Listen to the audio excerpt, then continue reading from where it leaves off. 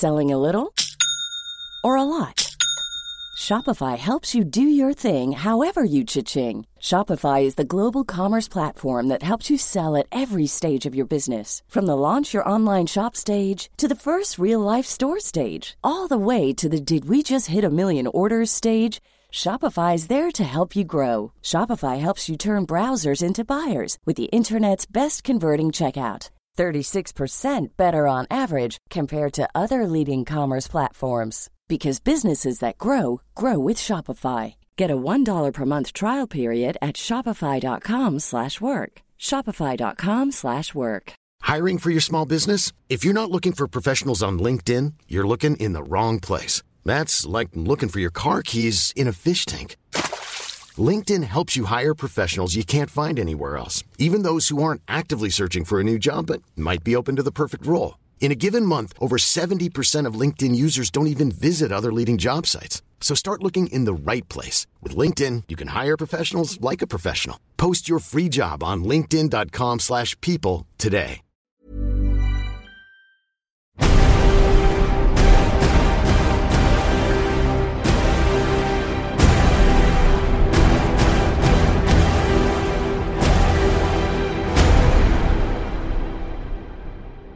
Hello everybody and welcome to Pick a Flick, the podcast where you pick a film and we talk about it. Simple.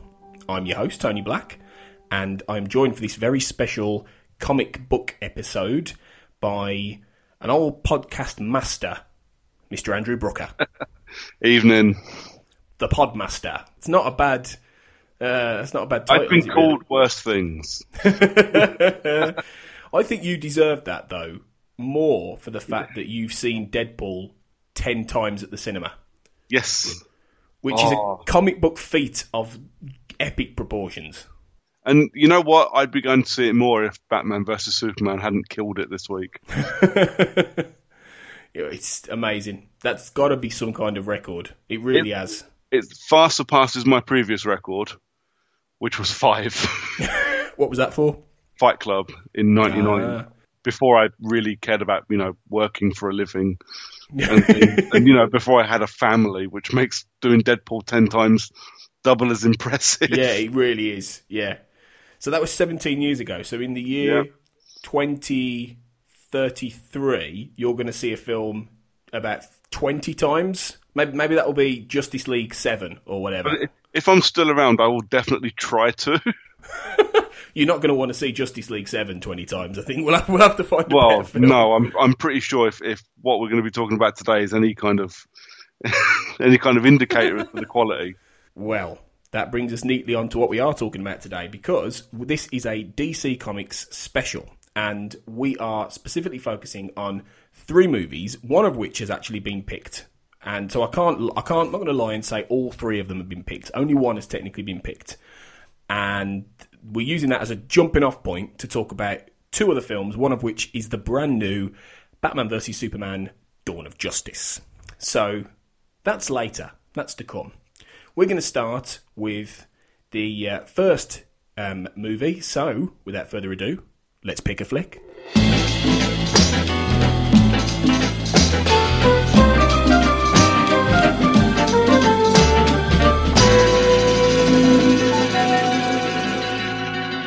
The Dark Knight Rises is a 2012 British-American superhero film directed by Christopher Nolan, who co-wrote the screenplay with his brother Jonathan Nolan and the story with David S. Goyer.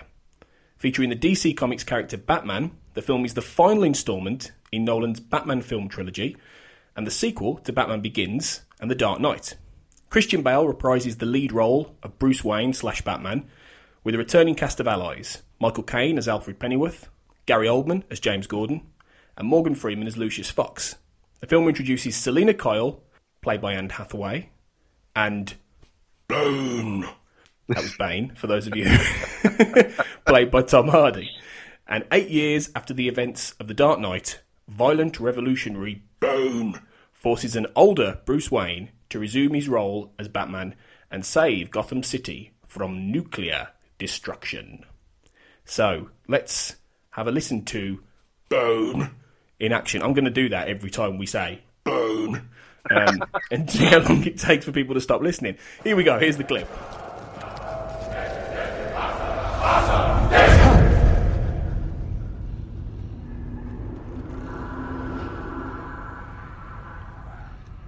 Why didn't you just kill me? You don't fear death. You welcome it. Your punishment must be more severe. Torture. Yes. But not of your body. Of your soul. Where am I? Home. Where I learned the truth about despair.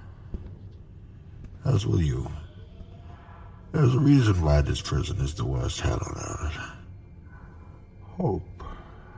Every man who has rotted here over the centuries has looked up to the light and imagined climbing to freedom. So easy. So simple. And like shipwrecked men turning to seawater from uncontrollable thirst. Many have died trying. And learned here that there can be no true despair without hope. So, as I terrorize Gotham, I will feed its people hope to poison their souls. I will let them believe that they can survive so that you can watch them clambering over each other to stay in the sun. You can watch me torture an entire city. And then when you have truly understood the depth of your failure, we will fulfill Ra's al Ghul's destiny. We will destroy Gotham. And then, when it is done, and Gotham is ashes,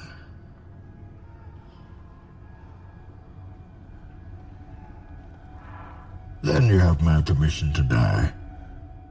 Christopher Nolan apparently was hesitant about returning to the series for a second time, but he agreed after developing a story with his brother and Goya that he felt would conclude the series on a satisfactory note. Nolan drew inspiration from Bane's comic book debut in the 1993 Nightfall storyline, the 1986 The Dark Knight Returns, and the 1999 storyline No Man's Land. So, The Dark Knight Rises. Are you a fan, Andrew? Yeah, no, I think I am a fan. I enjoyed it as a bit of a fun film. It ain't without its problems. It's got a lot of issues, but I think I like it. I think Tom Hardy helps a lot. I'm a big Tom Hardy fan, but yeah, I think it's a decent film. I think that it's my favourite Nolan film of the Batman trilogy. I don't think it's the best, but I think it's my favourite one because for some reason this is the one I find myself rewatching the most, and it could be because of Bane. Oh, I said it without the muffle then. Boom. It could be because of Bane, and because I just love Bane completely. But I think it's also the fact that there's just something about it that appeals to me more than the other two. It feels easier to watch. It feels, and it's not, I suppose this isn't really a compliment, but it feels more like something you can put on in the background and watch. And I don't get that with Batman Begins and The Dark Knight especially, which I think is the best one. I feel like I have to concentrate more. So it's not really a compliment, but I don't know. I think I'd agree with that. I mean, Batman Begins is a tough watch anyway because it's 100% drama and scene setting for the whole 2.5 hours, isn't it? You know, there's a little bit of action at the end, but it's not, you know, the kind of Batman film that we've been getting. We were used to up to that point. Let's forget the neon of Joel Schumacher films. But you know, it was something different, but it was all drama. Now, The Dark Knight, though, I mean, it's easily my favourite one, but it's like watching Silence of the Lambs in costume. Yeah. It's so terrifyingly scary. Yeah. Heath Ledger's Joker, I think, is like the pinnacle of film bad guys. I think he's amazing in it. And the thing with Dark Knight Rises is because there was no topping that. So now we're watching Batman 3. Doesn't matter the quality of the production. It's Batman 3. It's comfortable slipper time. You just sit and enjoy. When he was confirming to do The Dark Knight Rises, Christopher Nolan said that he feels like the key thing about making the third film was that it's a chance to actually finish the story. He said rather than infinitely blowing up the balloon and expanding the story, which is something that Zack Snyder has now begun, this is something that has an end. Unlike the comics, these things don't go on forever. Viewing it as an ending, that sets you very much on the right track about the appropriate conclusion. And I think that might be why as well I like it the most, because it managed to tie everything together in a way that The Dark Knight didn't necessarily suggest was going to happen, really. The way it connects back to Batman Begins with Ra's al Ghul and the whole idea of what Batman is and what Bruce Wayne is in those films, I just think it just really impressed me. And I think that to be able to do that over a trilogy where, I mean, let's face it, when they were writing Batman Begins, they didn't know that this was going to be the third film. It wasn't a pre-existing plan for 10 years. They knew they wanted to do the Joker, which is why they layered in the Joker, but I would put money on the fact they didn't really know the story of The Dark Knight Rises until they'd done The Dark Knight. Oh, absolutely. Everybody wanted them to do the Joker, I think, for The Dark Knight. And we got the hint towards it at the end of Batman Begins, didn't we? One of the last scenes is the Joker card being handed over. But, yeah, I think it ties a lot of things up nicely. I wouldn't say it's as clean as it could have been. And it leaves a lot of plot holes, not just for how it ended, but pretty much, I mean, the whole film is, and I know it's a comic book film, but, they've made this film that's grounded in realism, or this trilogy of films that are grounded in realism. And you can't have that and then dude flying nuke away and surviving. And you can't have that and then have dude having his broken back fixed by being kneed in the spine. There are some pretty serious storytelling issues with this film, which I think is what most people have the problems with. Really, I think it's one of those things that a lot of people can't get past those issues. They can't get past the fact that that the whole thing about the back breaking and then his recovery is hard to swallow. And a lot about Bane's plans and a lot of how he puts everything into motion. I think there's just something about the storytelling that I appreciate, that there are some real logic holes, but there's just something about the way this story is told that really attracts me and really appeals to me. And I think it's because it feels much more like a larger tapestry, in that it's about 45 minutes until you see Batman for a start. Yeah. Which is remarkable, really, when you think about that they wait what would be half of a lot of movies, or nearly half of a lot of movies, and this is a 2.5 hour plus film. Yeah. They wait that long to get Batman on the screen. I mean, that's a brave choice in itself, because you've got to have the confidence enough in the storytelling that you're layering in. And, the first hour of this film is very much putting a lot of pieces together that steadily begin to escalate. And I think that sense of escalation throughout the film, from the beginning of Bane's plan when he's in the sewer and there's all these police investigations going on, and you've got Commissioner Gordon on the case, and you've got Joe Blake with all the orphans, and then you've got Bruce Wayne and Selina Kyle. There's a lot there that's been put into place. And I just like the way it does that, and it doesn't rely on the fact, like a lot of older Batman movies, that it's got to be about Batman constantly out there fighting.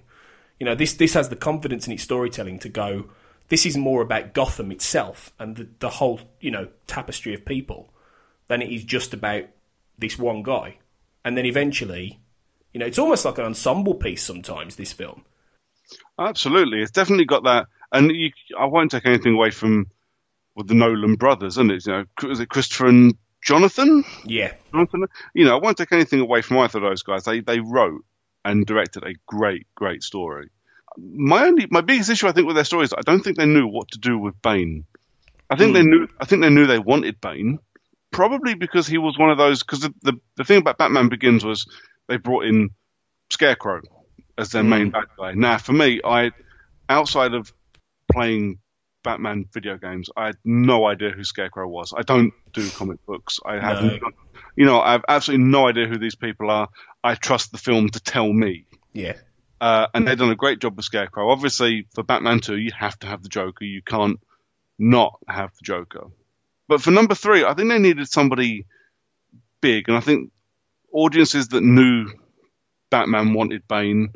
People like me that only really knew, again, from video games, I know who Bane is, and through a bit of reading, I know what Bane has done in the comic books.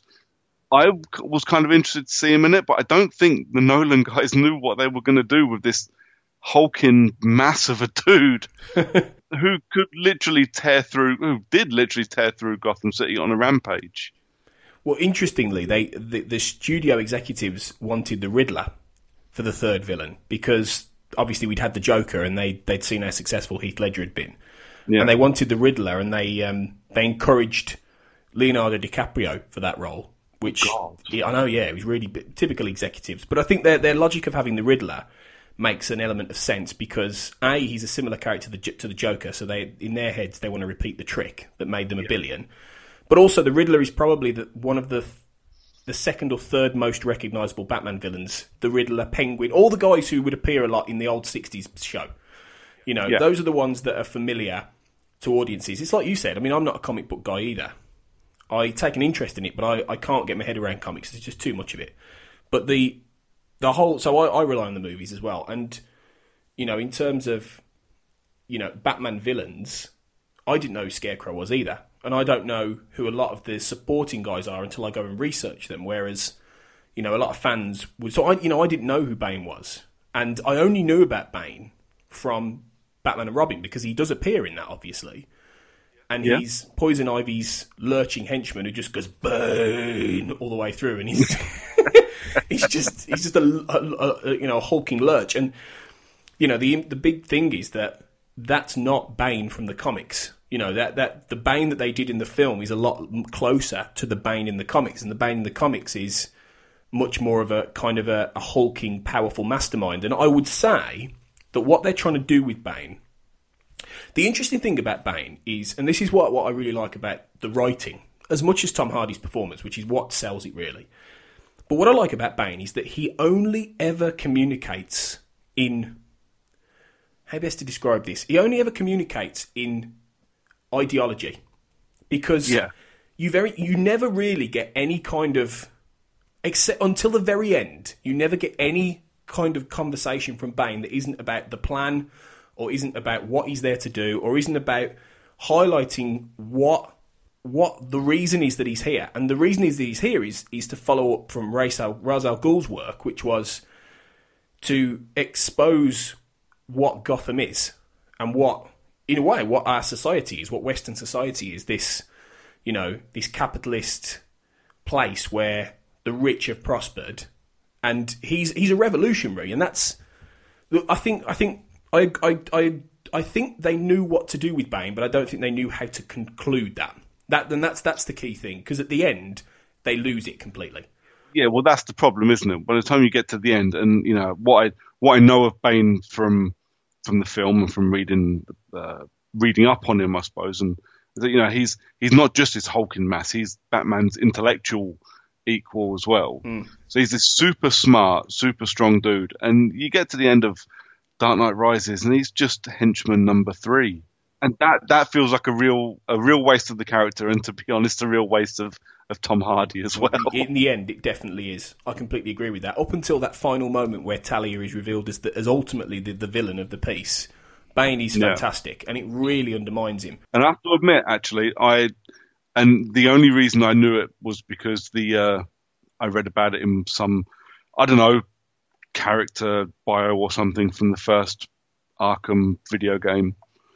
The second they said that it was Ra's al Ghul's kid, I knew it was her. Yeah. And that sucked, because I was like, well, now you've ruined it.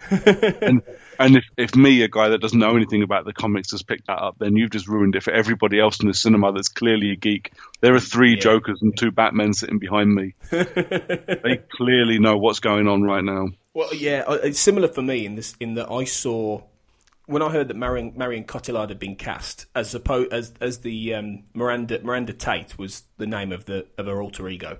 Yeah. But I saw a still from filming where she's in Talia's very Arabic kind of costume at the end, and that was the point, because I recognised that from the character of Talia, and I thought, oh, here we go. Yeah, that's obviously that she's Talia or something like that. So I kind of knew it was coming as well in a way. But it was interesting because Nolan didn't want the villain, and there's an argument that no Batman film, all Batman films are only as good as the villain, and I think there's a lot of truth to that, really. Well, there is. You only got to look at, Mr. Freeze. Well, exactly, yeah. Exactly.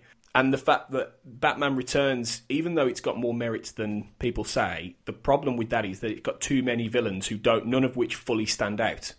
And it's one of those problems, really, ultimately. Yeah. So the best Batman films, like the first Batman film with Tim Burton, with Jack Nicholson's brilliantly flamboyant Joker, you remember the Joker more than you do Batman in that film. Absolutely. Like you remember Heath Ledger's Joker. Everyone, when you think of The Dark Knight, everyone immediately thinks of Heath Ledger's Joker. They don't think of Bruce Wayne. They don't think of Christian Bale.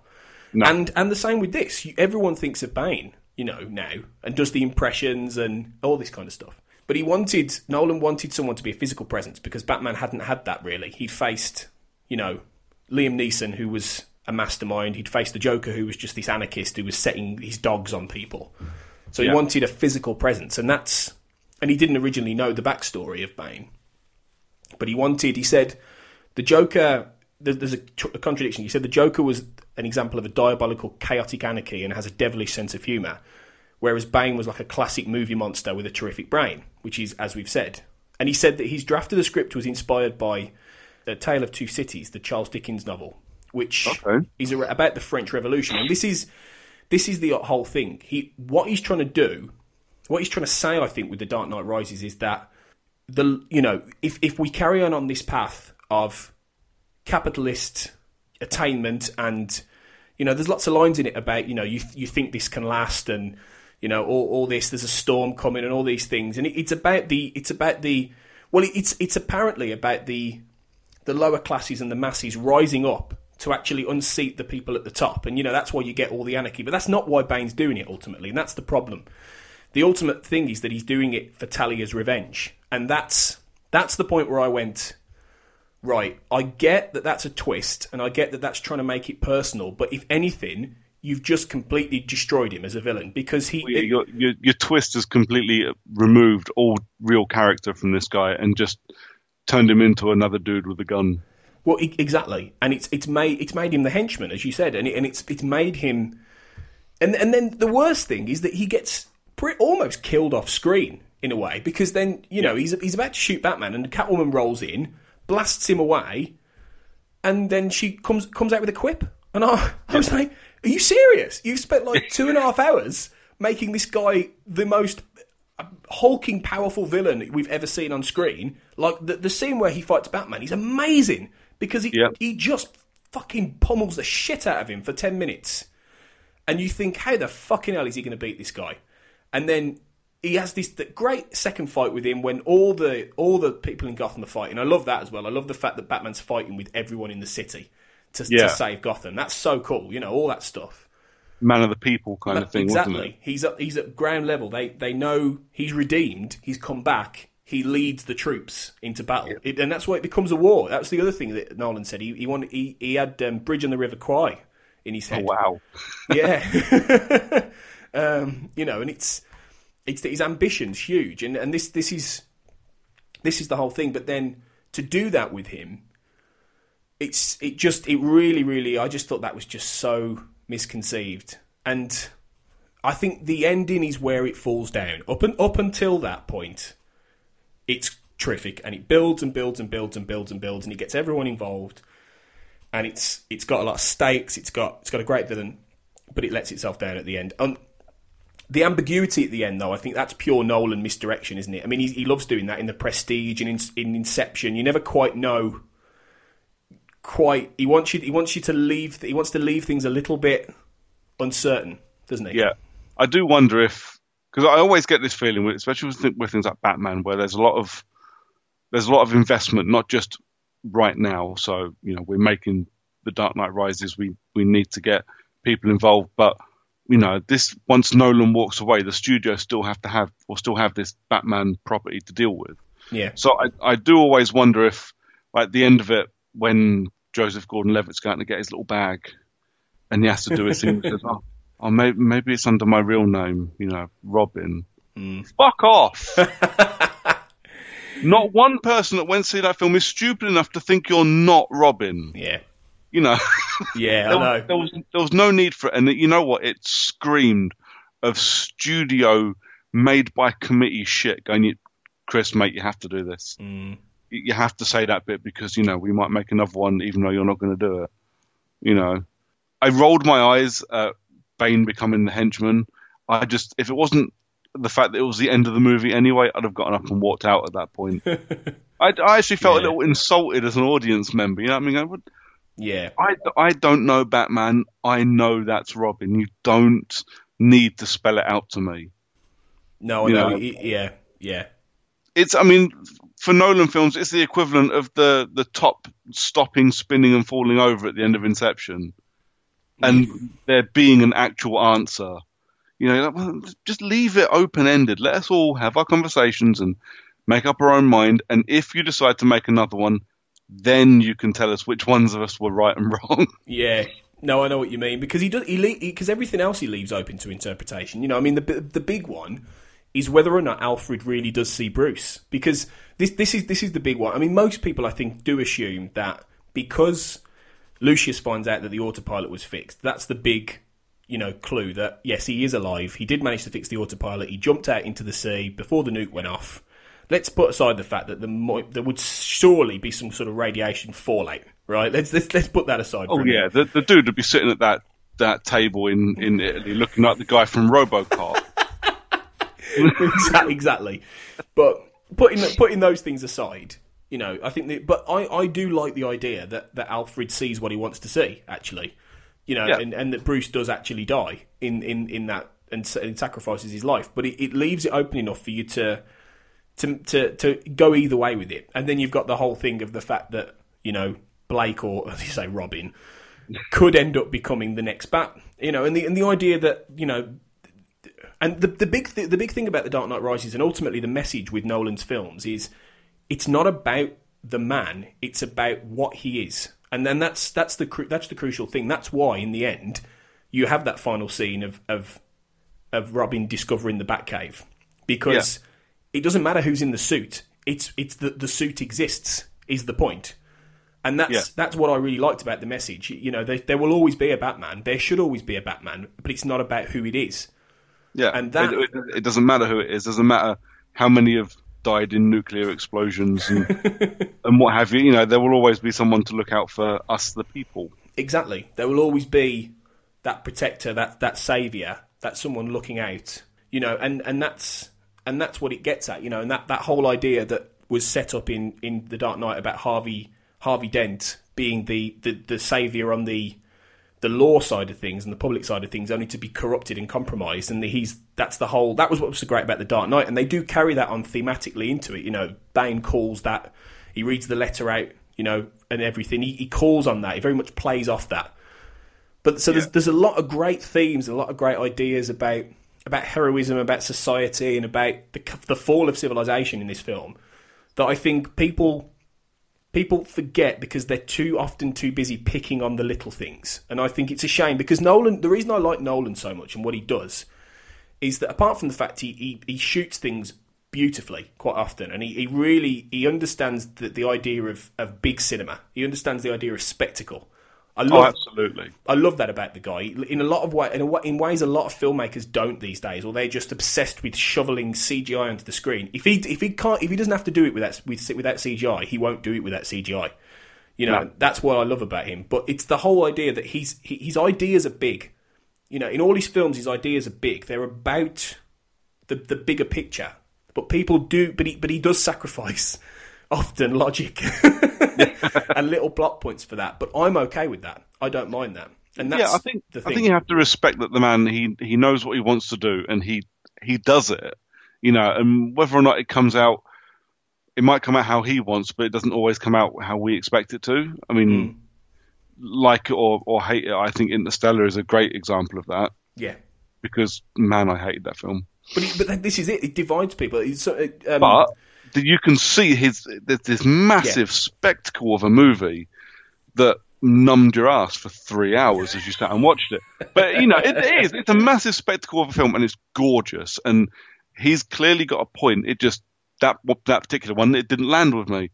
But the Batman films, he knows what he wants, and studio interference or not, for the most part, we got an excellent trilogy of a level of dark Batman that we thought we'd lost after Burton didn't want to make anymore. Yeah, and a different kind of dark Batman in that Burton's darkness was gothic. Burton's darkness was fairy tale gothic almost.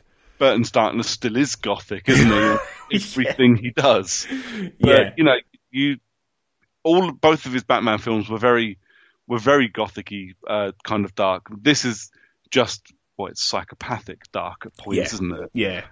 It's the human darkness. It's the realistic human darkness of that world, and it's the whole thing of if there's any comic book character or one of that could logically probably exist in the world, it's someone like Batman, because he's not superpowered.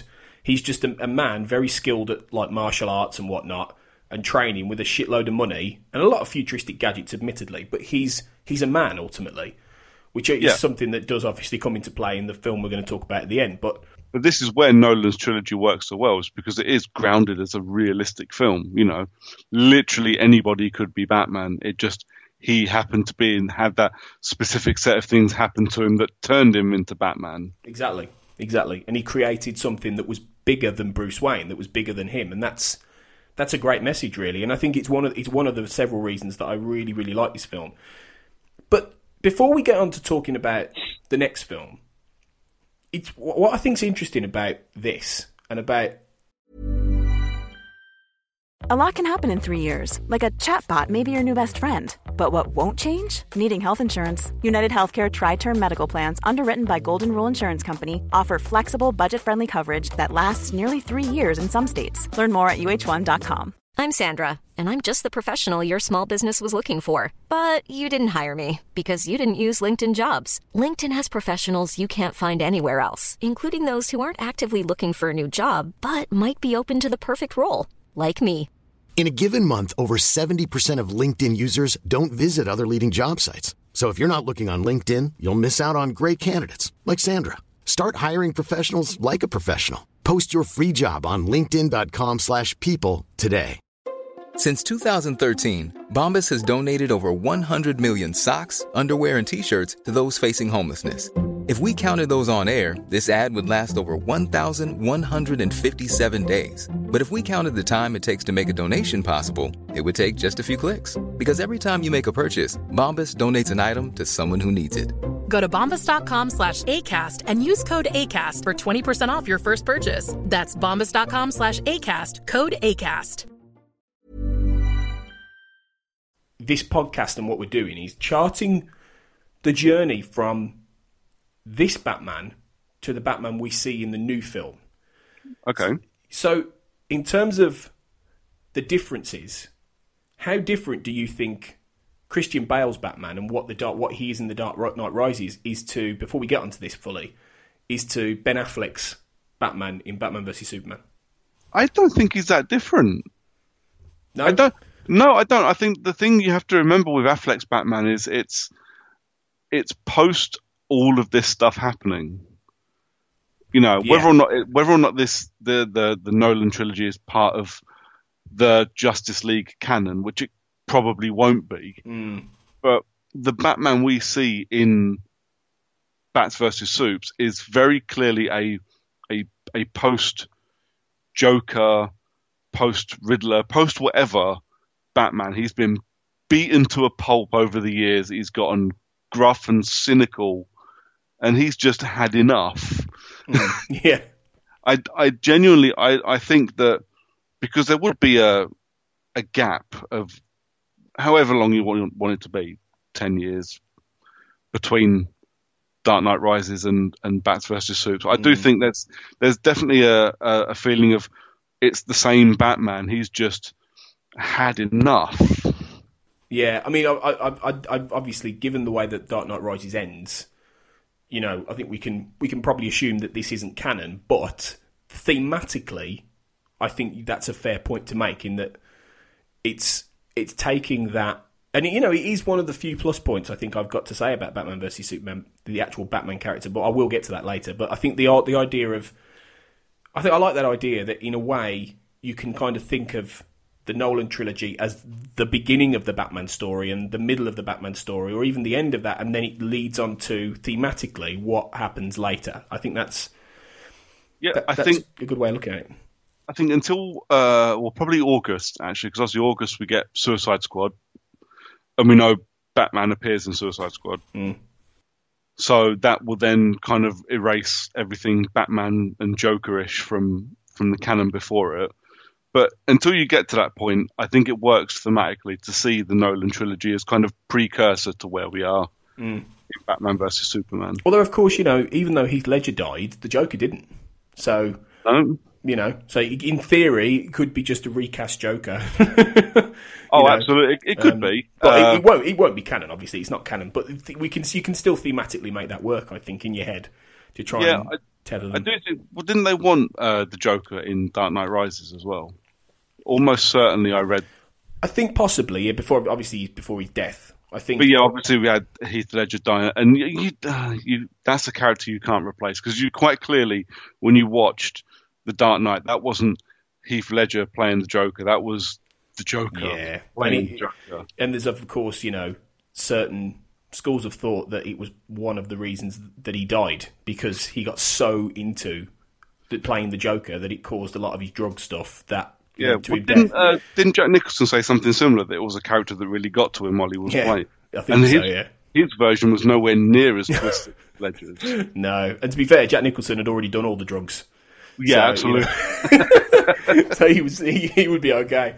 But no, exactly. And it does seem like the kind of character that if you went all method and tried to get into it, it would affect you quite deeply. It would send you a bit in the deep end. Yeah. Well, so that's phase one almost of Batman done. Big thanks to James Morton for nominating this film and giving us a chance to talk about the next two. So, cheers for that, James. You can find him on Twitter at James_E_Morton. And he's a writer, director, film critic, Durham grad, and he makes movies. And you can find his stuff at jamesmortonprojects.com. So do check him out, and thanks very much for that. We will now move on to our second film. So let's pick a flick again.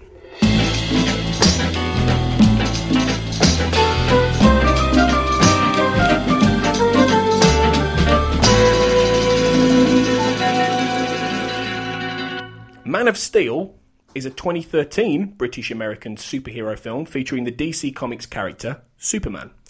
It was co-produced by Legendary Pictures and Syncope Films and distributed by Warner Brothers. It is the first instalment in the DC Extended Universe, or the DCU. Directed by Zack Snyder and written by David S. Goyer again. The film stars Henry Cavill, Amy Adams, Michael Shannon, Diane Lane, Kevin Costner, Lawrence Fishburne, Ayelet Zura, Christopher Maloney, and Russell Crowe. Man of Steel is a reboot of the Superman film series that retells the character's origin story. In the film, Clark Kent learns that he is a superpowered alien from the planet Krypton and assumes the role of mankind's protector, only to find himself having to prevent the sinister General Zod from destroying humanity. Here's a clip then. Let's listen to Zod in action. My name is General Zod.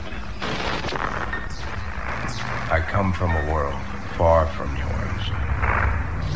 I have journeyed across an ocean of stars to reach you.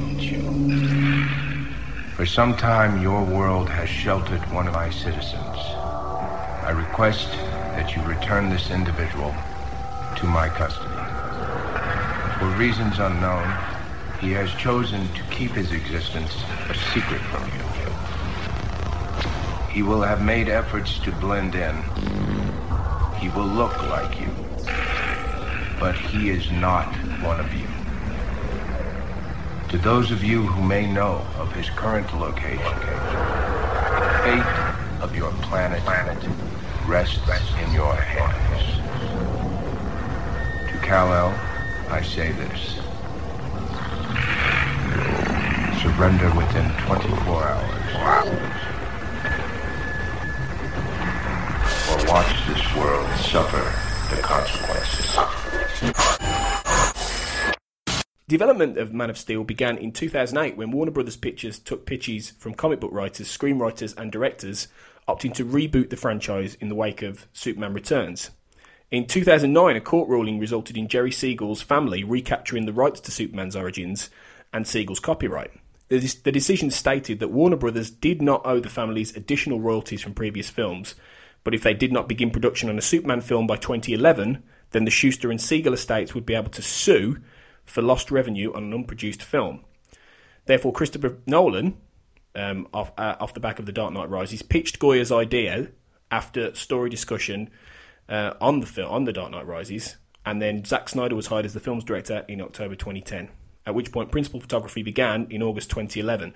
So they kickstarted this in order to prevent them keeping hold of the rights, which is something that happens a lot with movie studios, principally Fantastic Four last year. I was going to say, yeah, that's Fantastic Four syndrome, that, isn't it? You know, and I think it's fair to say that much as I think more creative harmony was involved in Man of Steel, well, to an extent, I think this is a worse film than Fantastic Four. Not to use the comparison because they're very different, but or are they very different? I mean, the thing is, well, what do you think? Because I have rewatched this now for a second time, and I like it less. Yeah, no, I haven't seen Fantastic Four, mainly because not one person can tell me it's worth watching. It's not worth watching. And I quite frankly, I refuse to waste my very precious film watching time watching a film like that. I'd rather watch Deadpool again. Anyway. But you don't need a reason. No, you never need a reason. But yeah, I've watched it. I've watched Man of Steel 3 or 4 times now, and I want to hate it because it is a bag of shit. I really don't. But there's something about it that stops me from hating it, and I think actually that the thing that stops me from hating it is Michael Shannon. Right. I think, because Michael Shannon, and to be fair, I think Michael Shannon is gold in absolutely everything he does, so it's not a surprise that he's good in this. But I can't. Nothing else about the film is worth watching. The problem I have with Man of Steel is that when I first watched it, which was at the cinema, I haven't rewatched it in nearly 3 years, and I said to myself, I will wait until the new one, and I will watch it just before that next, and I did. And when I watched it at the cinema, I remember, and there's a lot of people who probably agree along these lines, in that the first hour of the film was good, and the first hour of the film had a lot of promise. And it was doing more. You could see a lot more of the Christopher Nolan stuff in there in terms of the character behind it. Yeah, you mean the actual storytelling, right? The storytelling, and then exactly. And then this is nearly 2.5 hours. It's nearly the same length as The Dark Knight Rises, although it feels a lot longer for me. But once you get to about an hour and 15 minutes in or whatever, it then just becomes for the last hour a Transformers movie, effectively, in terms of the same level of whiz bang crash wallop, what a video, all this. It's just, it gets to the point where I said, okay, this isn't a Superman film. And I've been reading a lot about this, and I was listening to a really good podcast actually about superhero films called Cinematic Universe, which I really recommend. And I just yesterday listened to their Man of Steel podcast, and they're very knowledgeable guys about comic book movies. And the guy who was lambasting it was making the point that this feels like a Superman film for people who don't like Superman. And I think that sums it up perfectly, really, in that I don't really think Zack Snyder likes him, quite honestly. And I certainly don't think he likes what Richard Donner and then what Bryan Singer in the flawed, but not as bad as people say, Superman Returns tried to do, which was shine a light on the fact that Superman isn't supposed to be this troubled hero.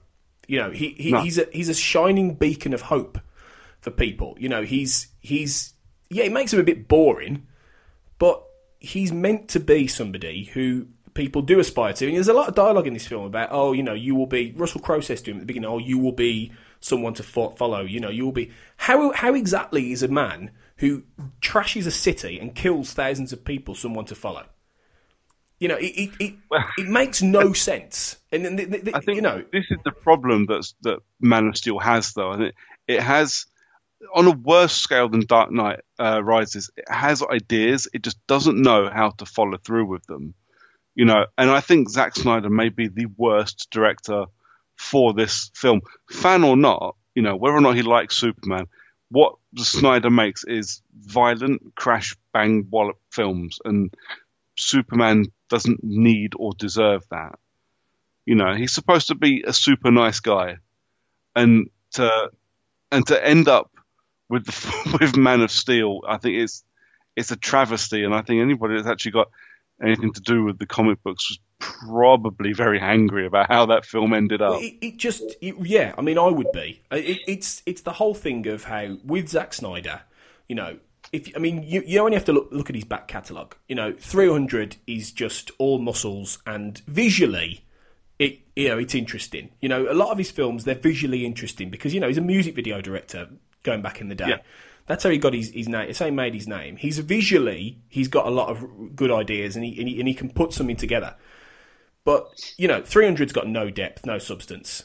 Watchmen isn't too bad simply because he basically Xeroxed the entire comic book itself, right? Yeah, I didn't like Watchmen at all. No, I lie. Watchmen had the same thing as Man of Steel. It had one redeeming feature, and that was Rorschach. Yeah. Outside of that, because I think he said he's actually a fan of the source material, and he likes Watchmen. Yeah. And I hate that I might be quoting Mark Kermode, because I really don't like Mark Kermode very much. I'm pretty sure it was Kermode that said, just because you're a fan of something doesn't mean you're qualified to be the guy that makes the film of it. I think he did say that, yeah. And I think Watchmen is a perfect example of that. I know I'm in the minority when it comes to Watchmen. I know a lot of people really liked it. And I think you're right. Zack Snyder makes some gorgeous films. I said this before. He makes really visually stunning movies, but they've got no depth whatsoever. And this is the thing. Watchmen, I liked Watchmen, but I didn't like it for Zack Snyder. I liked it because it was the comic book. He didn't. If Terry Gilliam had made that film as he planned to, that would have been. It wouldn't have just been the comic book. It would have been something completely. And this is, I think, Alan Moore's problem. When he sees these films, right? He has this thing where he says, "Oh, it's all shit." Make it. I think if you had a genuine visionary creative involved, and they were making something that wasn't completely just a copy of what he's done on the page, then he wouldn't have as big a problem potentially. So Watchmen I like because it is that, right? It's not because of Snyder. Then he makes objectionable shite like Sucker Punch, which makes me want to punch him, frankly. Right? It's just horrific, weird, creepy, sexist, misogynist bollocks. And then Sucker Punch is a film for 15-year-old video game nerds. Yeah. Just fucking hell, just watch some porn, lads. You'll have more fun, believe me. It's like it does. I've said this before, though. It does have a killer soundtrack. Yeah, it does actually. I'll give it that. It does have a really good soundtrack. That's true. But everything else is just shite. But and the point is that he's got no depth. The difference with Nolan and why I bet you Nolan looks. I mean, he's credited an executive producer on Batman vs Superman. I bet you he had almost zero involvement in that. And he didn't have a fat lot of involvement in this, I don't think, in the end. Because I think I can well imagine him going, oh, God, I've got my name on this. Because the concepts are okay. What they're thinking of doing with this, and this is where, you could turn around and say, well, hang on, if you're saying that a visionary is coming into something like Watchmen, should come into that and do something different, then isn't that what Snyder's doing with Superman? Is he not coming at this from a different angle? I get that. I get that idea, right? But the fact is, he wants us. Nolan knows how to do all this stuff, all this spectacle, all this tension, all this build up with depth. Snyder doesn't. Snyder's and like Michael Bay, Snyder's rationales blow the fucking place up. Right? That's action. That's suspense. That's stakes. Let's just blow it all up. No, it's not that at all. And this is the problem. The first hour, watching it back, I didn't feel the same about the first hour that I did at the beginning. I still like the Krypton stuff, which I know a lot of people don't. I thought the Krypton stuff was interesting because it's not something. It doesn't get explored very often. Yeah. Obviously we had Krypton in a very different kind of form in the original Superman, in Richard Donner's one. I've only seen Superman Returns once, so I don't actually remember if there was any Krypton in it. No, because I think he's coming back from looking for Krypton, because it's set after Superman 2, so I think it's already been destroyed there. Okay. Literally, I think I saw it when it came out at the cinema and never again, because I thought it was garbage. But you know, piano throwing Super Baby could have been fun. Yeah. But yeah, so yeah, I quite liked Krypton in this. I liked that they put a little bit of history behind everybody. Maybe the comic books have done that before, but again, because I don't know, I have to rely on what people are telling me. And while it's probably stupid to put my trust in Zack Snyder, I have to trust that he's at least paying a little bit of homage to the comic books and telling me a bit of the story behind it. I don't know either if it's somebody with better comic book knowledge would be able to explain if the Krypton stuff that we see is in comics. I think it probably was. But someone at Warner Brothers needs to explain to me how the fuck those giant dildos got through production without anybody going, guys, you know that looks like a cock, right? Yeah. I watched it this afternoon and went, I can't believe that this got through quality. I went, this ain't okay. This is it. This is the thing. Zack Snyder doesn't look at things, I think, beyond the surface. You know, he doesn't, and he's got no sense of humour. And this is the other thing. He has absolutely no sense of humour. He takes everything seriously. He is like a 15-year-old kid trying to make a movie.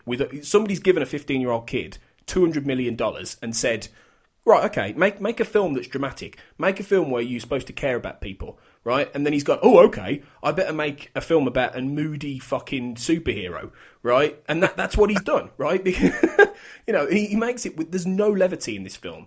You know, I don't care if it's supposed to be a dark story. It's almost like he sat there and gone, well, they didn't fucking let me make Batman, so I'm going to fucking make Batman with Superman instead. Fuck you. Well, actually, it's interesting because he's come out and said recently that when he did Man of Steel, he always had his eye on doing Batman versus Superman, and he basically did this in order to be able to do that. So he's always had his eye on Batman, ultimately. And that's precisely what he's tried to do. He's tried to Batman up Superman in this. And it's the whole thing of Superman is technically a boring superhero because he's invincible. You know, he's a Mary Sue of a superhero. The reason that he's interesting, though, a lot of it is because of Clark Kent. And the problem you have in this is that Clark Kent is a moody fucker throughout the entire film. He doesn't even get to the Daily Planet until the end. And you could say, okay, it's a prequel. And that's why we have Krypton. You know, it's a prequel. And, you know, we see his dad a lot more as opposed to Marlon Brando's big floating head going, you are my son. Like, that's Anthony Hopkins. Anyway, you know. Looking like the Games Master from the old TV show. Exactly. You know, so you had all the Fortress of Solitude stuff and everything in the original Superman movie and everything. And I imagine that's more the extent of what you tend to get in the comics. Probably a lot more of him discovering through holograms and whatnot what happened to his world, as opposed to actually being there and seeing it from... Because, you know, for the first 20 minutes, Jor-El is the protagonist. You know, it's his movie, you know. He plays it very well, actually. I've never really been Russell Crowe's biggest fan, but I really liked him in this as Jor-El. He was good. He was good because he had a nice sense of nobility about him, and you know, and Michael Shannon, I've got no problem with him as Zod as a villain, even though I much prefer Terrence Stamp because he's a lot weirder, you know, and he feels a lot more alien to me. Zod just feels like a tin pot dictator or a politician who's just put on a fancy suit. He feels like a tyrannical general. Yeah, he does, and exactly. Kim Jong-il with an alien suit. Yeah, because all he is really a renegade. You know, he's a renegade general who basically wants to stage a coup. And I understand that, but it doesn't particularly feel very alien to me. And all the explosions and flying about in ships and whatever, and world engines and all these brilliantly, hilariously named things like the God Eye, the World Engine, the Destructo Force. This is the other thing where I completely lose the fucking plot when it comes to Man of Steel. Is all of a sudden he wants to terraform Earth. Where the fuck did that come from? It just randomly appeared, and you know, World Engine and Death by Dubstep, all that stuff annoyed the piss out of me. It's just, oh mate, it makes me laugh every time I watch it. It's literally like having a Skrillex album on for the last half an hour. But it comes out of nowhere. You know, I don't like, but I understand the wanting to take Kal-El back or do his thing with Kal-El. That's fine. But then to randomly decide you're going to terraform the Earth and turn it into Krypton. Bizarre. Well, I suppose the idea is that he knows that Krypton's gone and that he's, he wants to make it again. He wants to, rebuild it maybe in his own image or, and that's why. So I get it in that perspective, but it does come out of nowhere because his original MO is to get the Codex, from Kal-El and get the knowledge of Krypton back. So it's not really about Earth. He just, he could have been anywhere. He could have landed anywhere. And it's the whole thing of, I know they send him to Earth, but the point is that it's just all a bit contrived in order to get a lot of smack bang, crash Metropolis action. But you've got, the whole thing, just going back to Superman, the whole thing is that the whole idea of having a prequel Clark Kent where he's, you have all the flashbacks to his youth and him, the central thematic idea of this is that should he be the hero that he's supposed to be? And this is where the really, really, really terribly conceived idea of Jonathan Kent's death comes in, because Kevin Costner's the best thing in this film for me, right? Yeah, I really like Kevin Costner in the scenes he's in. I think he's great. I think he's a really good Jonathan Kent, and I think he really comes across well. But the scene where he tells Clark not to save him when he's just saving a dog from a tornado, I was like, no. I'm sorry, no. He would still save you. I don't. I had this conversation with someone yesterday as well, and as they were explaining it, I couldn't. There's no defending it at all. No, there isn't. And the more he went, because he was getting quite irate about it as well. So clearly he felt quite strongly about the fact that he should have gone and saved his old man. I was in bits. I was like, well, you completely. There's no explaining it away, and there's no reason for him not to have gone and saved him and said that no, you must have been seeing things because tornado. But it's the most pointless and contrived emotional shit I think I've seen in a superhero movie in quite some time. Well, that's exactly it. Contrived. You've hit the nail on the head there. That's what it is. When you had depth and stakes in the Nolan Batman films, and even in the original Superman films, they weren't contrived. They were logical. In this case, the message is Clark shouldn't be the hero that he's supposed to be until everyone is ready for it. In which case, don't save me, your dad, right, who has raised you. Don't worry about that, right? And yet he's fine saving school kids in a bus. I don't believe it for a minute. And I think it's just there in order to amp up this lost father thing, which, he's central to the Superman thing, a son of two fathers and all this. I get that. But there's no fun in any of it. And there's no fun in Clark's journey at all to Superman. And then when he becomes Superman, he doesn't really do any Superman stuff. He just immediately has to fight Zod. And he immediately ends up basically just going to Metropolis and trashing anything. And don't even get me started on the lack of chemistry between him and Lois. Well, that annoyed the piss out of me, I have to admit. Yeah, they just kind of fell into the same scenes together, and magically that's how they are now in love. Awful chemistry, and it's not him or her. It's really, really shit writing. Yeah, it is. It's the piss poor script, and it's because I don't know an awful lot of Henry Cavill films. I know a couple, but most of them are junk food films. Amy Adams is a pretty damn good actress, in my opinion. I think she's fantastic, and given a proper script, she could have actually made it quite convincing. I think I go. Well, for starters, I think Cavill's miscast. I think he looks the part, but I don't think he has the charisma to pull off Clark Kent and Superman. I just don't, and I stand by that. But I think Amy Adams. I think it's tough casting Superman though, because the last time they tried to cast someone that looked like they could be Superman, it basically meant someone that looked like the original Superman, and we ended up with random Ralph, who was not good. No, I know. It is. It is a difficult one to do, and it's Christopher Reeve wasn't perfect. He's the one that everyone commonly associates Superman with, but it is a difficult one to play. I get that, but I just don't think Cavill is right for the part, and I don't really think Amy Adams is right for Lois either. And I think that with Amy Adams, I go hot and cold on her. I really do. I could watch The Fighter and think she's amazing, and then I'll watch American Hustle and she annoys the shit out of me for 2 hours. And it's just... Yeah, but everybody in American Hustle annoys the shit out of me. So. Exactly, it's an annoying film.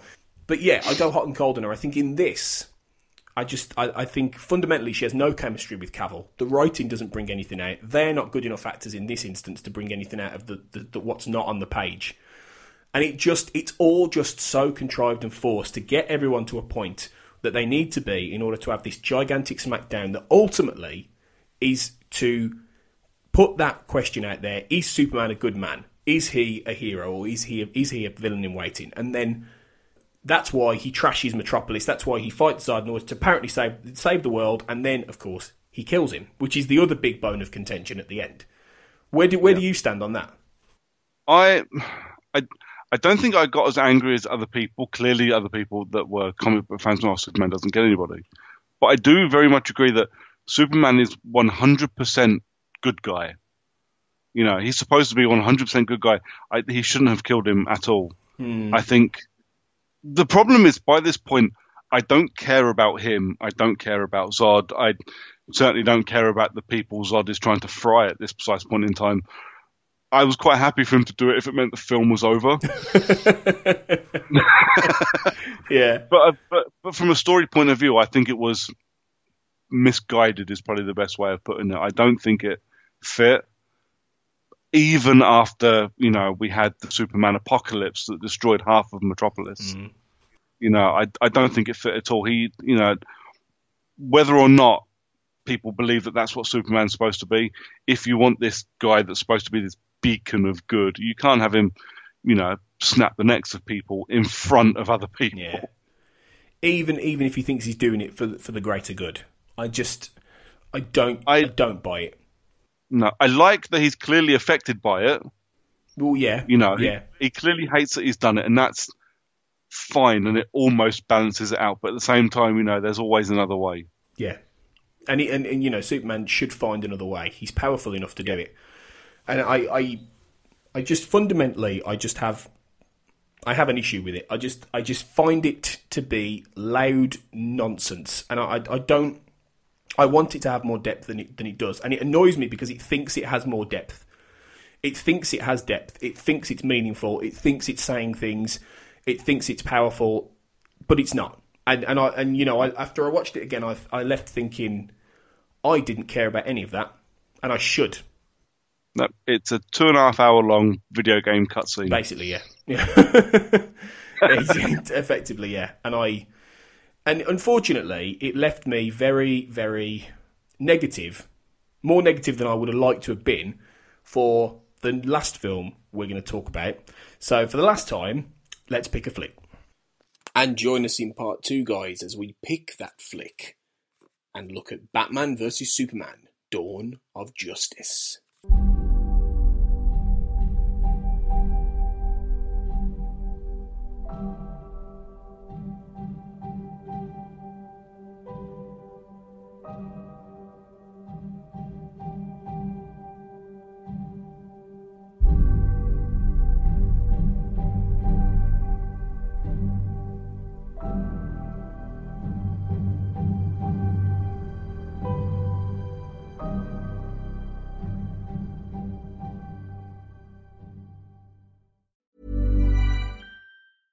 Even when we're on a budget, we still deserve nice things. Quince is a place to scoop up stunning high-end goods for 50 to 80% less than similar brands. They have buttery soft cashmere sweaters starting at $50, luxurious Italian leather bags, and so much more. Plus, Quince only works with factories that use safe, ethical, and responsible manufacturing. Get the high-end goods you'll love without the high price tag with Quince. Go to quince.com/style for free shipping and 365-day returns.